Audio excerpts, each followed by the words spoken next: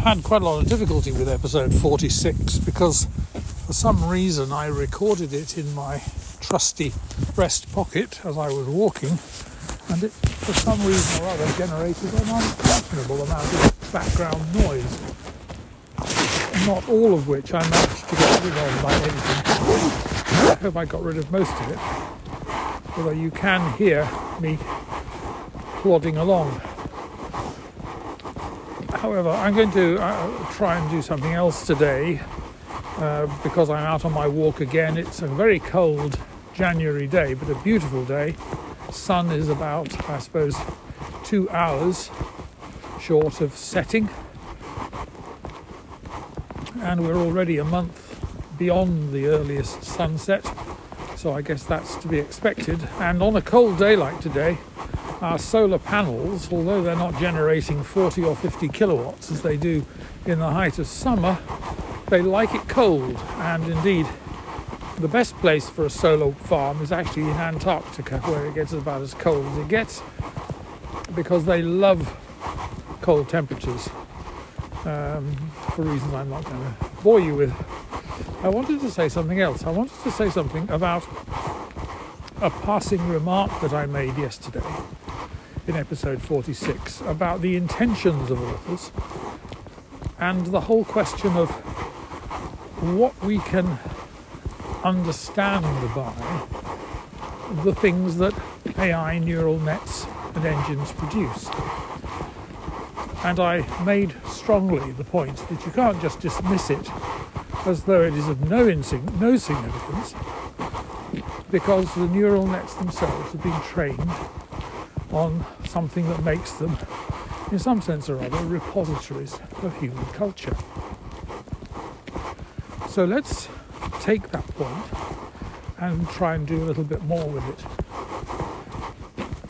Let's suppose that I'm looking at my generated art, the false Matisses or whatever it might be, that I have produced on my computer at home.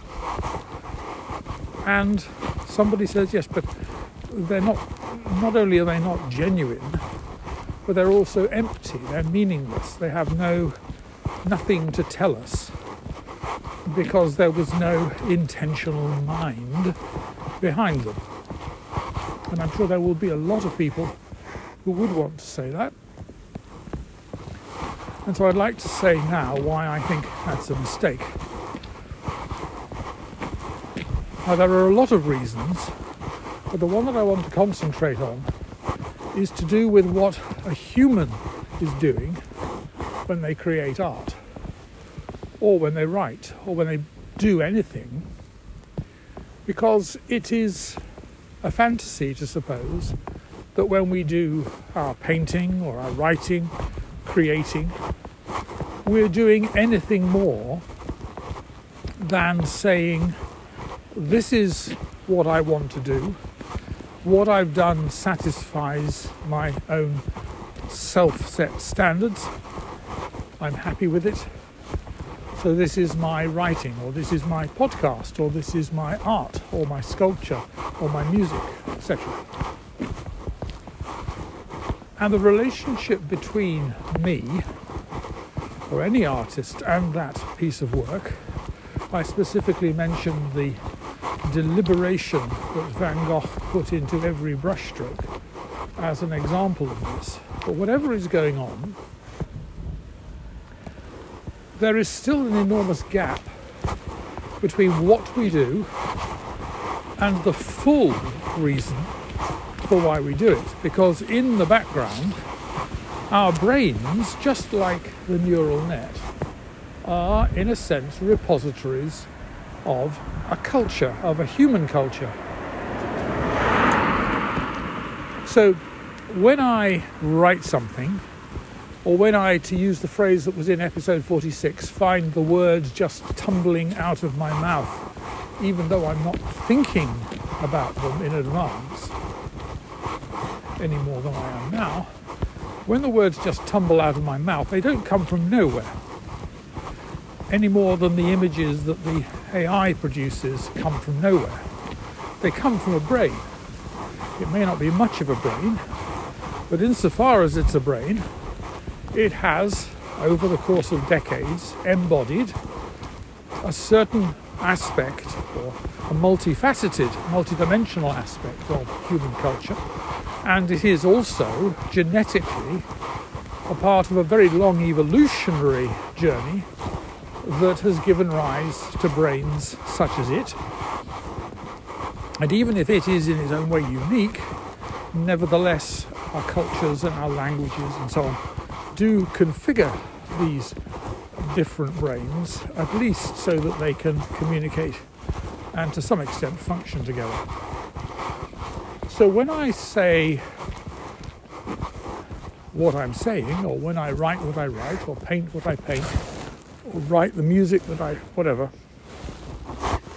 I am giving voice to, is a metaphor, giving voice to something which is one instantiation of my brain, and probably an instantiation of one part of my brain.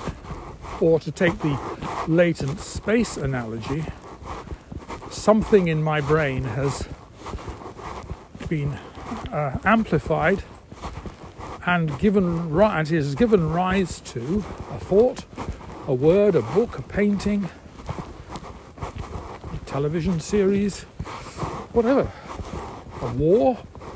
It has given rise to something that is a sort of denoised manifestation of that point in the latent space that is my head, my brain. And I don't think that there is much different between that and what an AI is doing. So that when we look at what I called throughout episode 46 a fake Matisse, or when we see something that is clearly not an original, it is a mistake, a very big mistake, to say, therefore, it can't mean anything. Therefore, it can't be valuable. Therefore, it can't tell us anything about the world or about anything. Because the point that I'm making is that just as a human brain, when it creates Shakespeare's plays or Rembrandt's paintings or Mozart's music,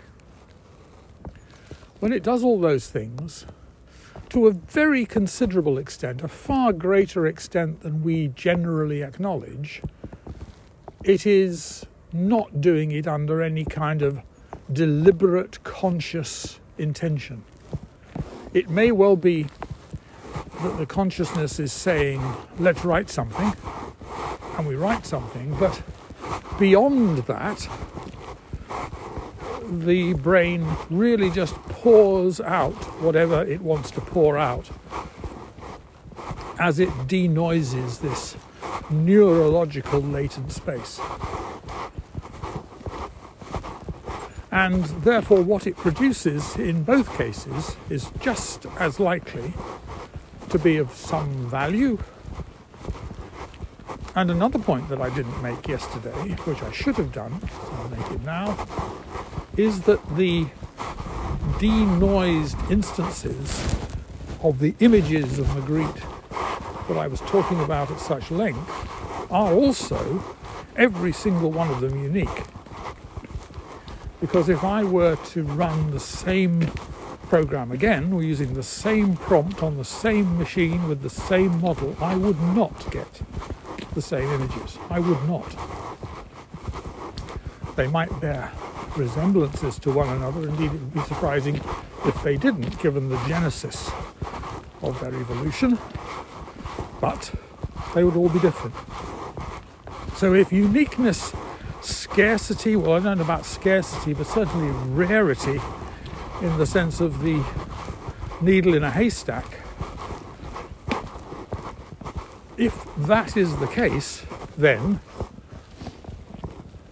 these paintings, these images, these digital images as it is at the moment, they're every bit as unique as any Matisse or any other painting. And I couldn't reproduce them except by painstakingly reproducing the numbers that give rise to them exactly, I couldn't reproduce them by rerunning the program. Because these programs, this is really harking back to a very long way in this series, right at the very near the beginning. These genesis, these generations of these trajectories are not deterministic. They're probabilistic. So every time you run the program, you get a different outcome. Now, somebody can say, well, that just underlines the fact that they're valueless because they're just random collections of dots. But they're clearly not random collections of dots. They clearly, to some extent, even if we find it very difficult to say how, they clearly, to some extent,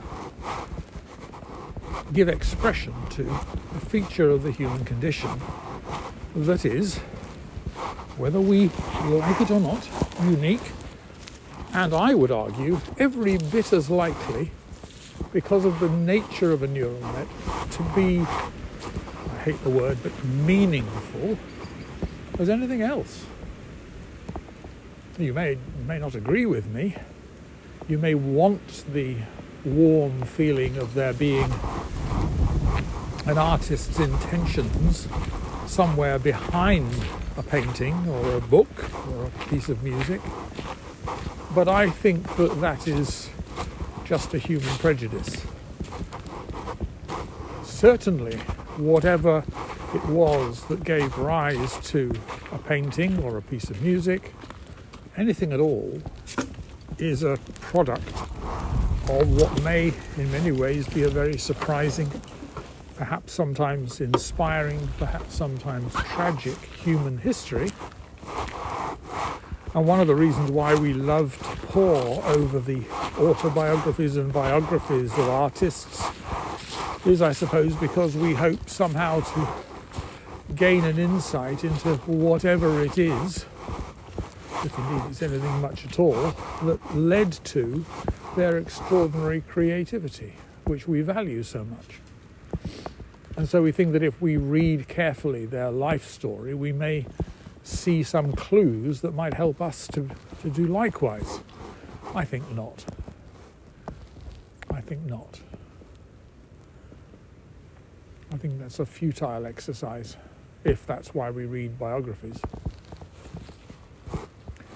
And so I suspect that somewhere buried in this mound of tangled webs, what is going on is that we have stumbled on in our neural nets, in our embeddings, in our attention mechanisms, in our image generators, we've stumbled on something that first encapsulates and then recapitulates and reconstructs aspects of human experience that we used to think were uniquely embodied in human brains, and we can now see are not just embodied in a minor sense, but in a major sense, embodied in these neural nets and artificial intelligence engines.